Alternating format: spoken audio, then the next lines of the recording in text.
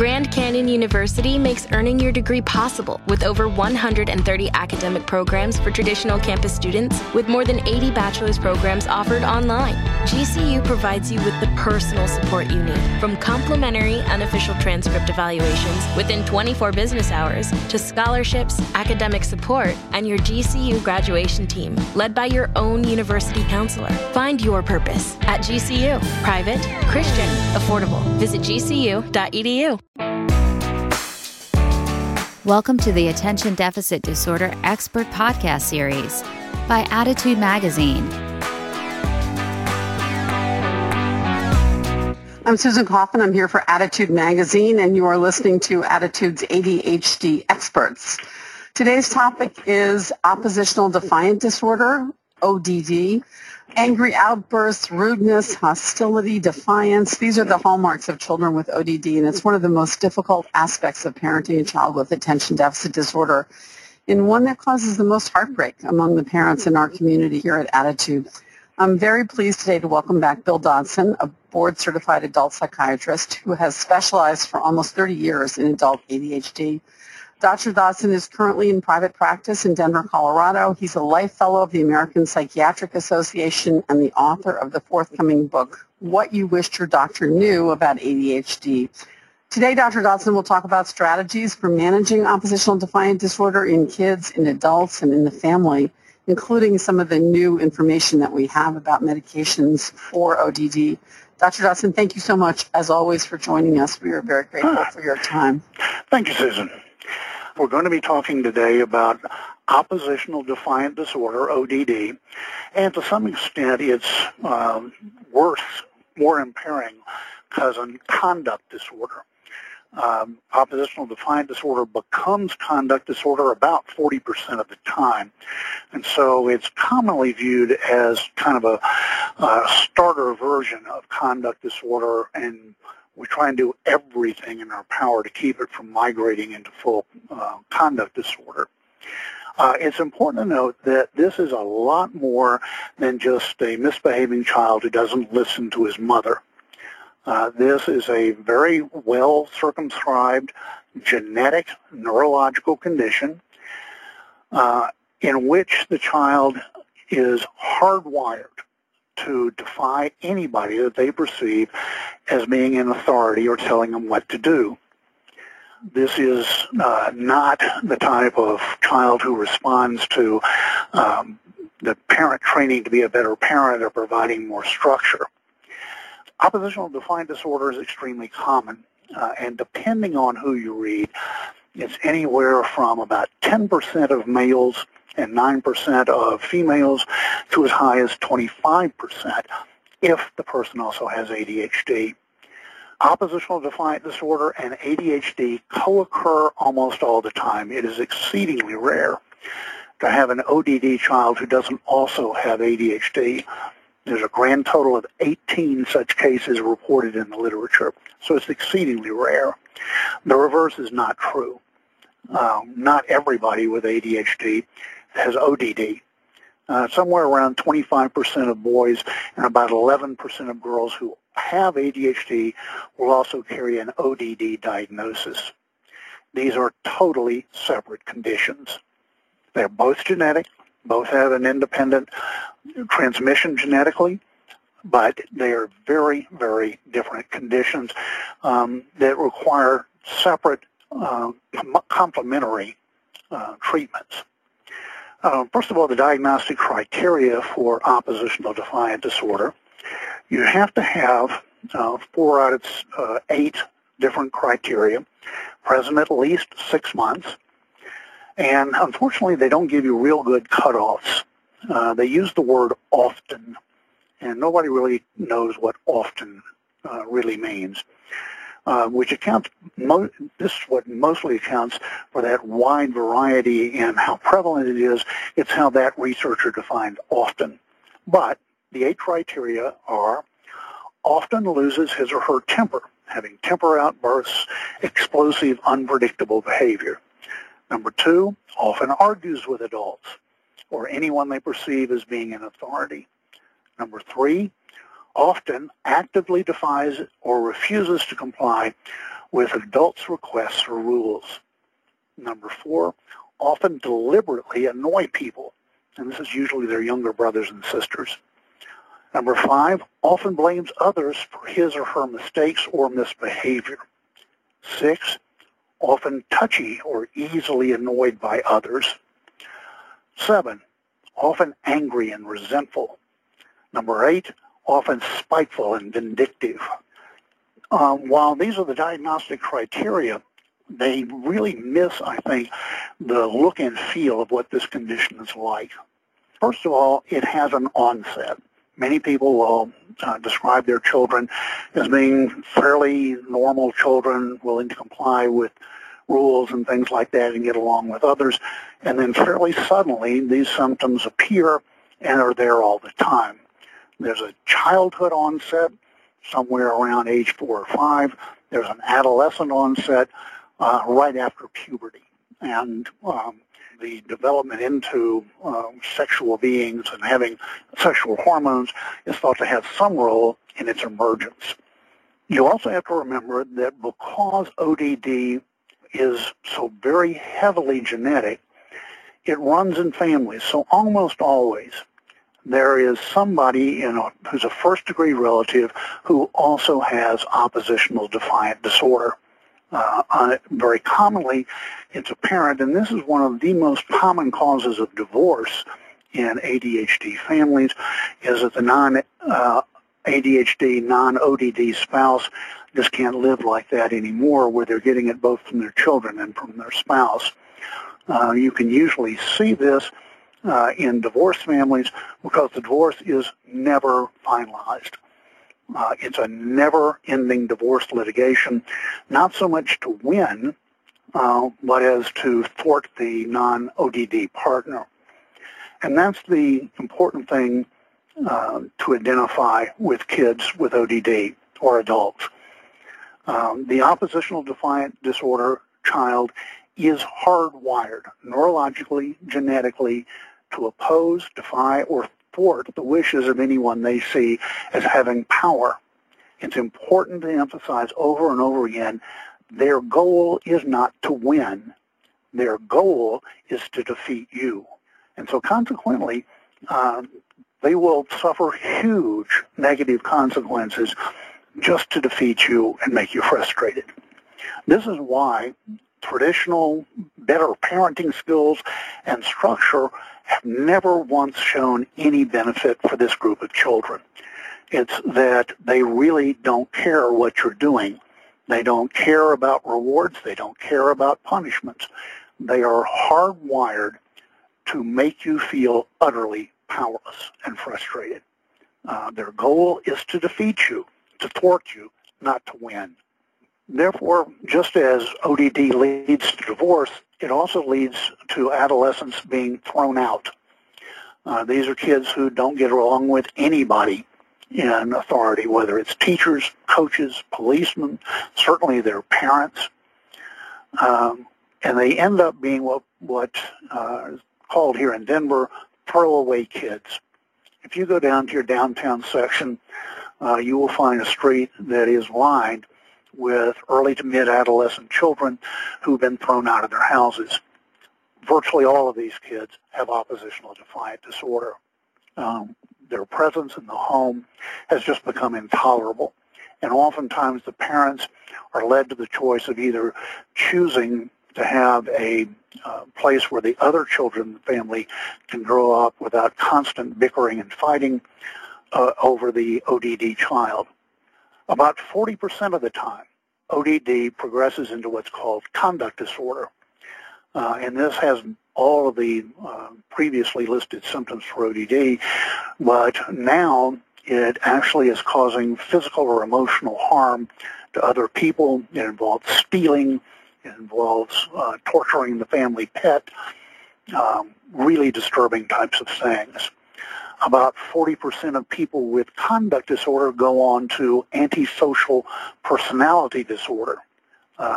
This is one of the reasons why 40% of people of males who are currently in the prison system will meet the diagnosis for both ADHD and conduct disorder. Having ADHD does not increase your risk of ending up in jail. It's almost entirely due to the oppositional defiant conduct disorder symptoms that go along with the ADHD. So there are very dire consequences of not intervening, not doing anything, hoping that the kid will grow out of it. While there are these dire consequences in research, somewhere around 22 to 27% of children do just as miraculously as they started having ODD symptoms, suddenly they stop. And again, no one has an explanation for this, but somewhere around 1 in 4, the syndrome remits. But again, that's much less than the 40% that go on to more severe illness, and about 30% of people who continue having the oppositional defiant disorder their entire lives. There has been virtually no research at all on adults with ADHD. I was able to find 2 studies anywhere at all times, even in foreign language, that address the existence of ODD in adults. But it is certainly there and it persists into adulthood about 70% of the time. You can certainly understand why nobody wants to study these kids, because their research subjects are out to thwart anything that the researcher wants to do. And no person in their right mind is going to want to study such a patient population. As I said earlier, traditional behavior programs don't work, since the identified patient is hardwired to defeat anything that the parent tries to do. Currently, there's very little in the literature, especially in the United States, on how to manage ADHD and ODD children in the house. Virtually all of the literature comes from either the Netherlands or Sweden. There, they have done a great deal of at least genetic research on these individuals. Here in the United States, we tend to be a very judgmental, punitive people. We tend to, whether we're individuals or even the court system, tend to view oppositional defiant disorder as either being bad kids, bad parents, or both. In Europe, however, there are numerous studies, most of them out of the Netherlands, looking at children adopted at birth who later on go on to develop oppositional defiant disorder. And what they found was it follows the genetics, not the upbringing. It's an almost entirely genetic disorder. There are 2 articles out of the University of Uppsala in Sweden, unfortunately not in English, that looked at the cerebrospinal fluid of adolescents and adults with oppositional defiant disorder, and they found that these individuals had no metabolites of a neurotransmitter called serotonin. Serotonin is a neurotransmitter that, when it's released, actually keeps the next nerve from firing. It's an inhibiting, quieting, problem-solving side of the nervous system. When they tried, though, to enhance serotonin with these people, what they found was that the oppositional defiant disorder either didn't change at all or got worse. There was not a single case in which it got better. So, based on some somewhat fallacious logic, they decided that since ADHD individuals had a paradoxical reaction that when they took stimulants they calmed down, they tried blocking serotonin. And what they found when you lump all the studies together is that about 75% of people with oppositional defiance disorder got rapidly better. And in some cases, the ODD went away entirely. So again, we have absolutely no explanation about why these medications work. There are no medications available in the United States for an indication of oppositional defiant disorder. The FDA is one of those organizations that views oppositional defiant disorder as bad kids, bad parents, or both. And so they deny the existence of oppositional defiant disorder. So they will never allow a company to actually bring a medication to market for the treatment of oppositional defiant disorder. It's one of those policy things that ignores reality. So what we found that works is fairly straightforward. The first thing to do is to treat the ADHD. When you adequately treat the ADHD with stimulant medications, the symptoms of oppositional defiant disorder decrease about 50%, making this much more manageable. But the ODD is still there. Then the next thing to try is a low-dose atypical neuroleptic. These are not, again, indicated at all for ODD and are used for usually mood disorders or schizophrenia in adolescents or adults. The ones that have a literature that actually show that they work are Abilify, omeprazole, aripiprazole, or spiridone, and olanzapine. Seroquel can also be used, but there's also nothing in the literature to support its use. Again, all of this literature is from places outside of the United States. Most of it is not in English.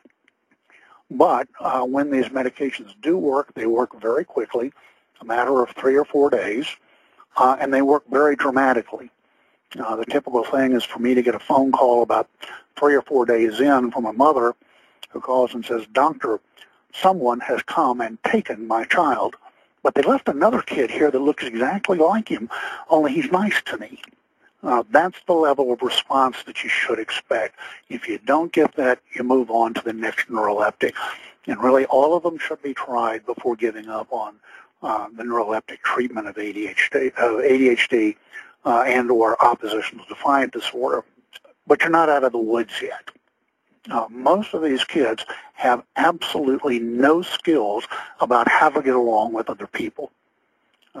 Indeed, they appear, when they have oppositional defiant disorder, as being very narcissistic people caring about themselves only, and they feel completely comfortable with doing horrible things to other people without any apparent pang of conscience. So once you actually have somebody who's not actively trying to defeat you, you can do some of the techniques that do work with non-oppositional defiant children. On the Attitude website are a number of articles by Dr. Ross Green from Harvard, and his book, The Explosive Child, tends to have a number of these techniques in them. The standard texts are for the childhood onset. In other words, pre-pubertal, less than 12 years old child. The book to get is The Defiant Child by Russ Barkley. And you can get that from the online addwarehouse.com bookstore. This is one of the few textbooks that really helps you understand exactly how to provide structure for these very difficult, hard-to-love children. Barkley is very clear and emphasizes it many times in the book that this is not something that a parent can pick up and just implement themselves. Almost always, according to Dr. Barkley, they need somebody who's a child behavioral expert to help them, coach them, help them practice, and really implement these behavioral techniques so that the child can learn how to live with other people. For adolescents, there's only one program that has shown any detectable lasting benefit, and that's the REST program, R-E-S-T, and REST stands for Real Economy System for Teens, and it is a highly behavioral program that is just imposed on the family system. What the parents do is they sit down and figure out how much it costs them to have the pleasure of their ODD child in their life. They then divide that by 365, and the adolescent has to do 5 things every day without being reminded. They have to keep themselves clean. In other words, they have to wash their own clothes, they have to shower, they have to be presentable. They have to keep their room clean and orderly. Out in real adult life, people who trash out the apartments they live in get evicted. In exchange for 3 meals a day and a roof over their head, they have to do a major chore, vacuum the entire house, cook a meal and clean up afterwards, something like that. And again, without being reminded. They have to avoid all aggressive or violent action, speech, or expressions, so even rolling their eyes at their parent, something that would get you fired from McDonald's if you did it to the boss, counts in that regard. And then finally, health and safety. No drug use, no staying out all night, that sort of thing. To be especially noted, school performance is not a part of the REST program. If the adolescent is able to do all 5 of these things without being reminded, they get that day's money in an envelope by the bed at the end of the day. If they miss even one of them, they get nothing. They just get an index card with what they missed on it. What this does is it gives the adolescent no one to defeat. If they want the money to do the things that are important to them, they have to learn what is always non-negotiably required of adults in order to live out in the world and get along with other people. This program is about 83% effective, so that's much better than 0. In the literature, there's also a book called The REST Program that's available on Amazon. So that's a very quick overview of a very thorny, difficult, but common problem found in children with ADHD. And it's not as hopeless as it at first appears to be. So with that, I'll open it up to questions. Thanks so much, Dr. Dodson. Can we go back for a second to diagnosis? Some of the questions here relate to people whose children behave absolutely beautifully at school and or with outsiders, but behave in a very defiant manner with their parents. And there's a question as to whether that meets ODD, the criterion of ODD. Does it have to cross all boundaries, or can it just take place in certain settings? That is a real source of argument in the few people that actually specialize in this and who help develop the diagnostic criteria. Under the old diagnostic criteria, you had to have impairment, thwarting, oppositional behavior, outbursts of anger and stuff like that, both at home, in school, in church, on the playground. You had to have it everywhere. Now it is recognized that while that's a very common presentation, there are just as many kids who are only that way with their parents and can be just absolute darlings and well liked by teachers, coaches, and people like that. So while it's not an official thing right now, that's where the field is headed, is that you can have a very isolated place where these behaviors occur. And almost always it's with the parents. Right. There are just several people. I'll just read one quote. If our son's only oppositional at home, can that still be ODD? And I guess you're saying yes. Absolutely yes. Absolutely yes. Okay.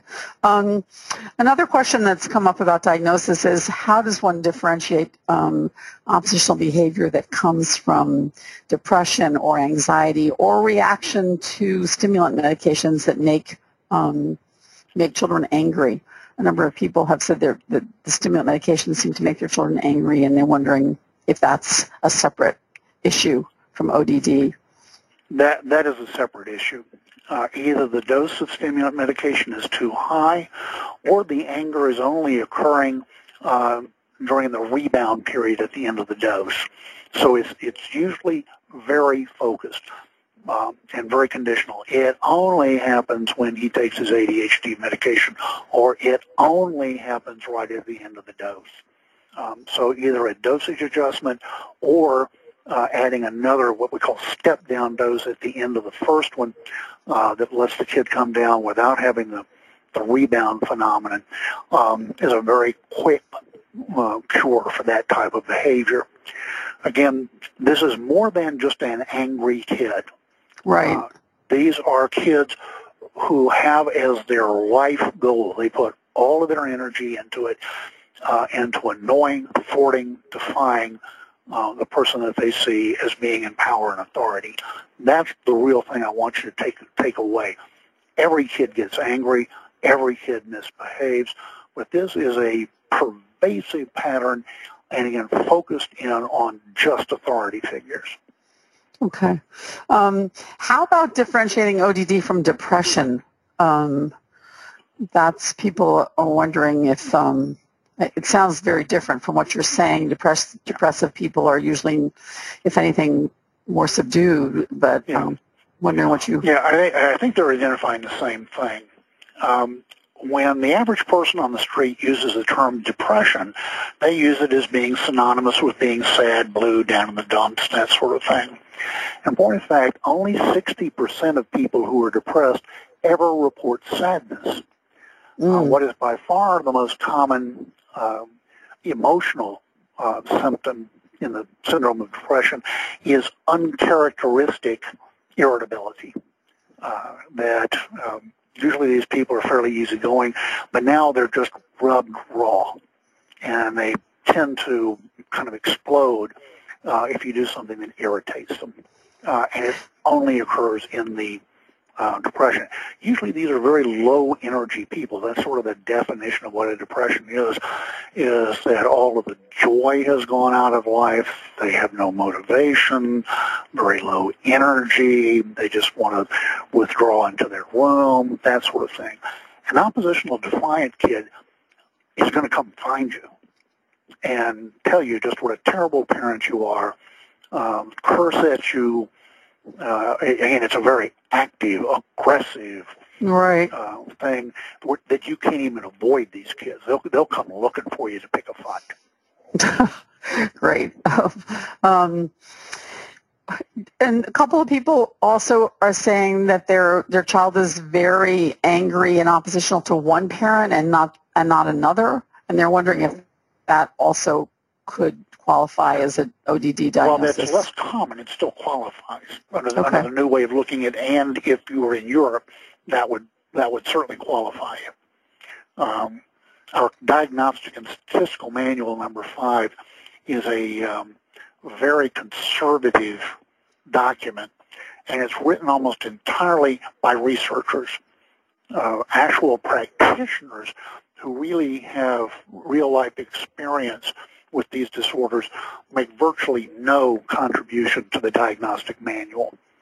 It's more for researchers and statisticians than it is available and useful to practitioners. Okay. It is a diagnostic and statistical manual.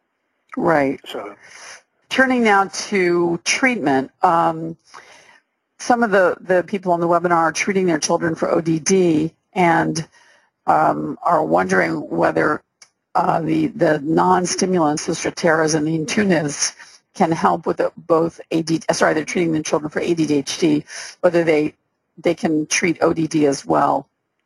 There's a grand total of one published study on that did show what they called a statistically significant improvement in oppositional defiant disorder with Stratera. I would suggest to you that that's very different from something that is clinically significant. Something that's statistically significant, only statistically significant, is something that neither you nor I would even notice. It just means that it's somewhat less likely to occur by chance, is what a statistically significant response is. What we want is something that really shows a dramatic difference out in the world. And so Stratera was not able to show that, but again, only one study. Okay. So it's hard to know. We don't really know yet, I guess, is what you're saying. The jury's still out. Okay. In terms of, what's the name of the atypical... there are a number of atypicals that are out there. Probably risperidone is the brand name, is the one that has been most used and most studied, but also is the one that the New York Times has a vendetta about. Right. And they the week doesn't go by that they don't trash that medication in some form or another. Right. And if and when these medications have a dramatic benefit, and that's about 3 out of 4 of them, that's pretty good in any ballpark, it's going to be unmissable. It's going to be dramatic, it's going to be quick, it's going to be at low dose. So usually it's like 1 milligram of Risperdal given at night, and if it's not dramatically effective in 2 or 3 days, you stop it. Okay. There's very little downside risk to at least a brief medication trial. Side effects, people are concerned about the side effects with Risperdal, especially a couple of people's children, doctors have cut back their dosage because of concern about side effects. Another person's child developed elevated blood sugar. Are there concerns about the side effects with Risperdal? Sure. Every medication, aspirin, has side effects. One of the first things I would encourage a person to do is to literally list on a piece of paper what the risks are, either of the treatment and non-treatment. What's the risk to the child, to the family unit, to the parents, to the marriage of not treating? That's very rarely looked at, especially by very anxious parents. The most common side effects with any of the neuroleptics is just sedation. The kid's a little groggy. Rarely, especially when you're using very low dosages, 2.5 to 5 milligrams of Abilify, 1 milligram of Risperdal, 2.5 to 5 milligrams of olanzapine, brand name Zyprexa. When you try these medications, usually it's at very low dose, very short periods of time. But the major side effect is one of sedation. The side effects are directly related to dose. So the higher the dose, the more likely it is for a person to have side effects. People can get stiff, and their tongue can get stiff so that they have trouble speaking. That's called a dyskinesia. They can get very restless and almost march in space. The technical term for that is akathisia. In very, very rare cases, children can start lactating. It's very complex mechanism. But again, I've only seen that once or twice, and usually at doses 4 to 5 times what I just listed. And then it also can cause what's called a metabolic syndrome. Any of these medications, that would be the blood sugar right, problem. It can raise blood sugar, and also it can turn off what's called the satiety center, the section in the brain that tells you that you've had enough to eat, you're full, you're satisfied. So these kids just eat and eat and eat and eat, and they're putting on a pound or 2 a week. The nice thing is, you stop the medication, that goes away. None of these things are permanent. So some kids just can't take these medications, and Right. family will have to move to the behavior modification strategies that you described. Right. Okay. There are a couple of teachers on this webinar, it's interesting, asking for any thoughts on how to deal with oppositional children in the classroom. It's a tough question, I'm imagining. That is a tough question. Mind if I think about it, dodge it for a few minutes? Sure. And let me think about it? Yeah. In terms of therapy, should a therapist have a specific background in dealing with ODD children for cognitive behavior therapy? That certainly helps.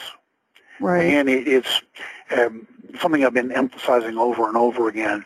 There are a lot of therapists out there who are very well trained, have nice programs and things like that, that essentially just make for a better parent and a more structured home life. We're talking about totally different kids. We're talking about kids who are hardwired to make the life of their parents a misery. They are there to tear down, demean, embarrass the parents. They come by 2 or 3 times every day to tell the parent just what an awful person they are, what an inadequate parent they are. Again, there's an attacking quality to oppositional defiant disorder and conduct disorder. And parents can take that to heart. Again, they say, well, am I a bad parent? I mean, is it some inadequacy in me that has produced this child from hell? The answer is no. Again, luckily, most of the time there are other children who are doing perfectly well. And that's sort of the validation of the parent that, their parental techniques actually do work with kids who don't have oppositional defiant disorder. So a lot of times, the parents need a lot of supportive, reality-based therapy and family therapy themselves. The real problem comes when one of the parents is oppositional defiant themselves. This is the person who also will be tearing down the non-ADHD ODD parent, refusing to go in for treatment, refusing the kid to get the medication. Anything that the non-ODD parent wants, they're against. So they fight medication, they fight instituting a program, and oftentimes you can't institute either medication or this very comprehensive behavior management just because the other ODD parent is actively thwarting it. Can you talk about ODD in adults? There are a few adults on the webinar who have been diagnosed later in life and, are looking back and seeing that their oppositional behavior has affected the course of their relationships and careers. Is this something you see in your client base? Yes, I do. And again, usually it's the kid is ODD in the process of working on a treatment program for the kid. It comes out that the parent has been fired from multiple jobs because they constantly are telling their boss what an idiot they are and how they don't know what they're doing, or they got kicked out of the military because they were, quote, unsuitable to remain in the military, that sort of thing. They've had multiple divorces, etc. And so it's important to help that. Again, the readiness is all. The person has to say, all of these things have happened throughout my life. I am the only common denominator. I'm tired of living like this. I want to do something. Otherwise, again, the ODD child, adolescent, or adult can thwart everything you do merely by doing nothing. This is, again, it's getting an adult to actually engage and remain engaged is a very difficult thing, because all they have to do to completely defeat everybody is do nothing. It's a very, very difficult condition to treat. And in the adults, earlier you do it, the better. Right. Yeah, a lot of questions about that. What happens to kids who aren't treated? Do they outgrow it? Does it get worse? What's the prognosis for children who have ODD? The prognosis is it continues into adulthood, and I hit on this a little bit earlier. Again, very round numbers. About 1 in 4, suddenly it just disappears. It goes away. Just as it didn't come for any apparent reason, there's no apparent reason why it leaves. 40% of people, it gets progressively worse lifelong, and they proceed from oppositional defiant to conduct disorder to antisocial personality, which is a fancy way of saying this is our criminal class. These are the people who occupy our prisons. Again, very, very negative outcome. And about 30% of people, 35% of people just continue with the oppositional defiant disorder their entire lives. So it's a non-remitting chronic condition for most people. What are the signs that a person has moved from ODD to conduct disorder? Again, it's that everything has gotten significantly worse. I'll read you the diagnostic criteria from the DSM-5, and it falls into 4 basic sections. First one is aggression to people and animals. often bullies, threatens or intimidates others, initiates physical fights, has used a weapon to physically harm other people, physically cruel to people or animals, has stolen while confronting a victim, has forced someone into sexual activity. Second group is destruction of property, has deliberately engaged in fire setting with the intention of causing serious damage or destroyed the property of others. Third group is deceitfulness or theft, has broken into someone else's house, building, or car, has lied to obtain goods or favors or to avoid obligations, has stolen items of non-trivial value. And then the fourth one is serious violations of the rules, often stays out at night despite parental prohibitions, is often truant from school, has run away from home overnight for at least a night. Those are the diagnostic criteria for oppositional defiant disorder. Okay. So it's again, much more serious physically for conduct disorder. harming others. Right. Okay. These are So bad yeah, things. you definitely want to avoid that, and that's why you're advising treatment for the ODD early on to keep that from progressing to that. Yeah. 40% risk of progression. Wow. Do kids with ODD oftentimes have remorse after their behavior? They sometimes can. They can, yeah. They'll come back and apologize for it, and then do it again. Right. But it's to something the point sort of where the parent, one, doesn't trust the apology and even gets kind of pissed off that the kid's coming back and apologizing. It's sort of, who cares if the kid apologizes? He's going to do it to me again in an hour. What does this apology do me? And again, that's where I try and emphasize is that this is hardwired. It is not something that the child has an active choice about. It is an obligatory behavior. And it's always astounding to me that this type of very complex behavior can be coded for in our genes. I mean, that's right.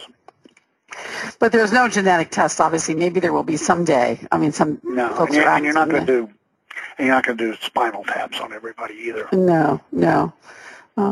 How early should children be diagnosed and or treated for ODD, or can they be diagnosed and treated? They can. There's a childhood onset, usually at about 4 or 5 years of age. Right.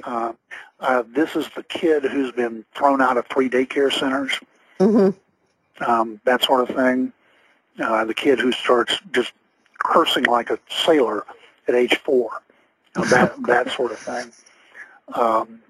So it's one of those things that you treat wherever there's impairment.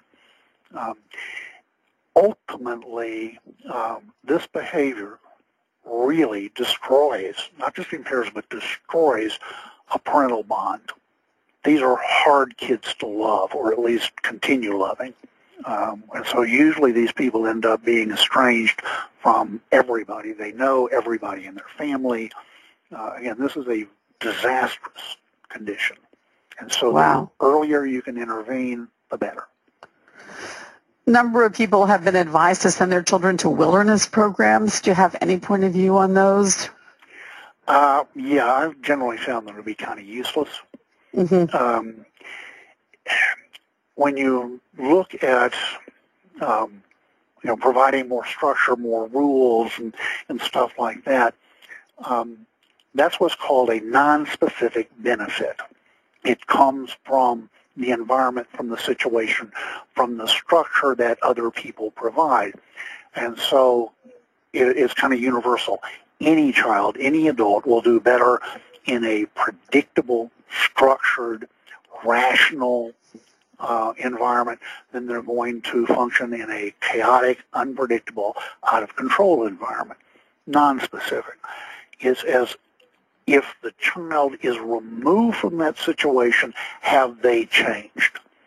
And I really have not seen much in the way of permanent change from these wilderness programs. A lot of these kids end up being sent to military schools where basically they're housed with a whole bunch of other kids who the parents have just found to be utterly intolerable. Again, it's more outsourcing the problem for somebody else to take care of. Right. That said, I am a big advocate for parents getting respite. These kids are exhausting. They'll just eat your soul out. So having some time away, especially to renew the bond with your spouse, and not be split by the child, I think is very, very important. Yeah, absolutely. Can you talk a little bit about finding a therapist? So many people have said, how do I get everybody on the same page about treating the child? One thing I just wanted to point out to the members, people who are listening in, on the Attitude website, on the webinar for Dr. Dodson, on the page for Dr. Dodson's webinar, attitudemag.com/webinars, we put a link to a quiz. It's a self-test. It actually lists the symptoms, and you can answer that, and then you can print it out at the end and take it to a doctor if that helps you have a document to take to a therapist or a doctor to get everyone on the same page about how severe the symptoms actually are. But, I think it is really difficult to get help for people. What are your thoughts? Yeah. As with just about anything having to do with ADHD, there are very few people out there that know what the hell they're doing. There was an article by Peter Jensen, who's a very famous researcher in ADHD, while he was still at the Mayo Clinic. And what he showed was that the average family went through 11 clinicians before they found one that they thought was competent to treat their child's ADHD.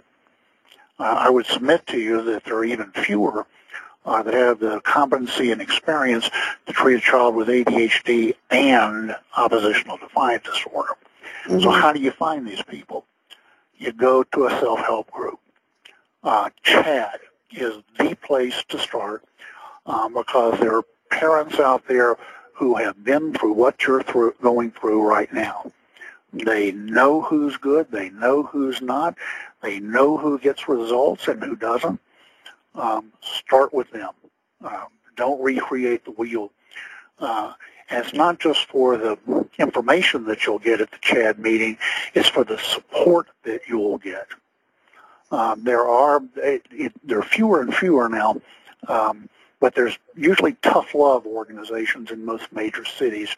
And you can just, again, Google search them. God bless Google. You can find anything. Yeah. There are also, for adults, the National Attention Deficit Disorder Association, ADD.org, is a very good group for adults. And again, you can find somebody there that will be very helpful, who's a year or two out in front of you, who can give you some guidance about where to find help, and also tremendous support. You need support if you're dealing with a child or a spouse or both who have ODD. Okay. For those of you who asked about CHAD, CHAD is the National Organization for Attention Deficit Disorder. Wonderful resources, CHADD.org. .org, just an unbelievable resource. Local support groups, helpline you can call. I can't stress enough how helpful CHAD can be to you. So make sure to take advantage of that. What about other treatments? Neurofeedback, biofeedback, diet? People, all want to know whether any of these other techniques can work. Hypnosis, someone just mentioned. All right. And in doing the literature search for this book you're going to be, I hope, seeing very, very soon, I found nothing on any of those topics. It just hasn't been researched. In general, one can say about ADHD that there never has been any research that shows that what you eat either causes ADHD, makes it work, or worse, or makes it better. There are 2 open-label studies of omega-3 fatty acids that have been able to show, and again, a statistical improvement with omega-3s. Again, it's something that you can fine when you run the numbers, but in terms of actually seeing something dramatically change out in the real world, nothing in the food realm has been found to either make things better or worse. It's kind of neutral. And we have probably 100 studies now looking at diets, either subtraction diets or addition diets or megavitamins or health foods or only natural foods and things like that, decreasing sugar. None of those things have been shown to have an effect upon ADHD. Okay. It just hasn't been studied with ODD. Is there, do you know, does the research show any link between early trauma or neglect and development of ADHD or ODD? I am not aware that anybody's looked at that. Okay. I haven't been able to find it. It could be, I know early malnutrition, and this is among children adopted from orphanages, certainly can be linked to ADHD. I don't know that there's any evidence on ODD. Can you talk a little bit more about Dr. Barkley's books and his materials? Because I think he's a huge resource for families with dealing with ODD. Yeah. Dr. Russ Barkley has been the theoretician in ADHD for the last 25 years. He's now retired. He does do lectures and things like that around the country, but he's not actively doing research anymore. His major theory of executive function deficits in ADHD, unfortunately, has led nowhere. It hasn't led to therapies. When other people have looked at it, very inconsistent findings. So when the folks who did the DSM-5 reviewed executive function deficits to see if it had anything to offer to the DSM-5, they said they found nothing it had to offer. That said, he is a tremendous resource on defiant children. His book is the standard book. It's got a big, bright red cover. What he did was he went out and spent an entire year at the University of Oregon in Portland, Oregon, was where most of these techniques were developed, pioneered, tested, etc. And so basically what that book is he wrote up his notes from a year that he spent in Portland. And it's a very good behavioral modification program for prepubertal children. His book is The Defiant Child, I believe. Right. And yeah, he is a great resource. Just before we close, Dr. Dodson, do you have any words of hope? A number of people have posted that this just sounds so grim. The genetics and the fact, the description of the behavior. Have you seen cases where kids' behavior's been turned around or helped? Absolutely. Offer anything of hope to our audience? No, I know most parents don't want to hear this, but medication. Medication is the treatment modality that has a track record of dramatic benefit. It's where everybody ought to start, not the treatment of last resort when everything else has failed. Again, because these are more than misbehaving children. These are the kids from hell. And they are hardwired to defeat anything that the parent tries to do. That's what makes them different from just misbehaving children. This is something that's neurological, genetic, biological, and things that are neurological, biological, genetic don't respond to behavior management. It makes about as much sense as trying to lower a fever with a behavioral technique. It just doesn't work. And it doesn't work with ODD. It doesn't work with ADHD. The behavioral techniques in ADHD have never once been able to show that they have detectable lasting benefits. Medication is where you start, gets you in the game with a child who can cooperate with you rather than defeat you. You have to get in the game on a level playing field, and you do that with medication. Okay. Thank you so much, Dr. Dodson. It's been great, and thank you, everyone, for joining us today. For more Attitude podcasts and information on living well with attention deficit, visit attitudemag.com. That's ADDITUDEMAG.com.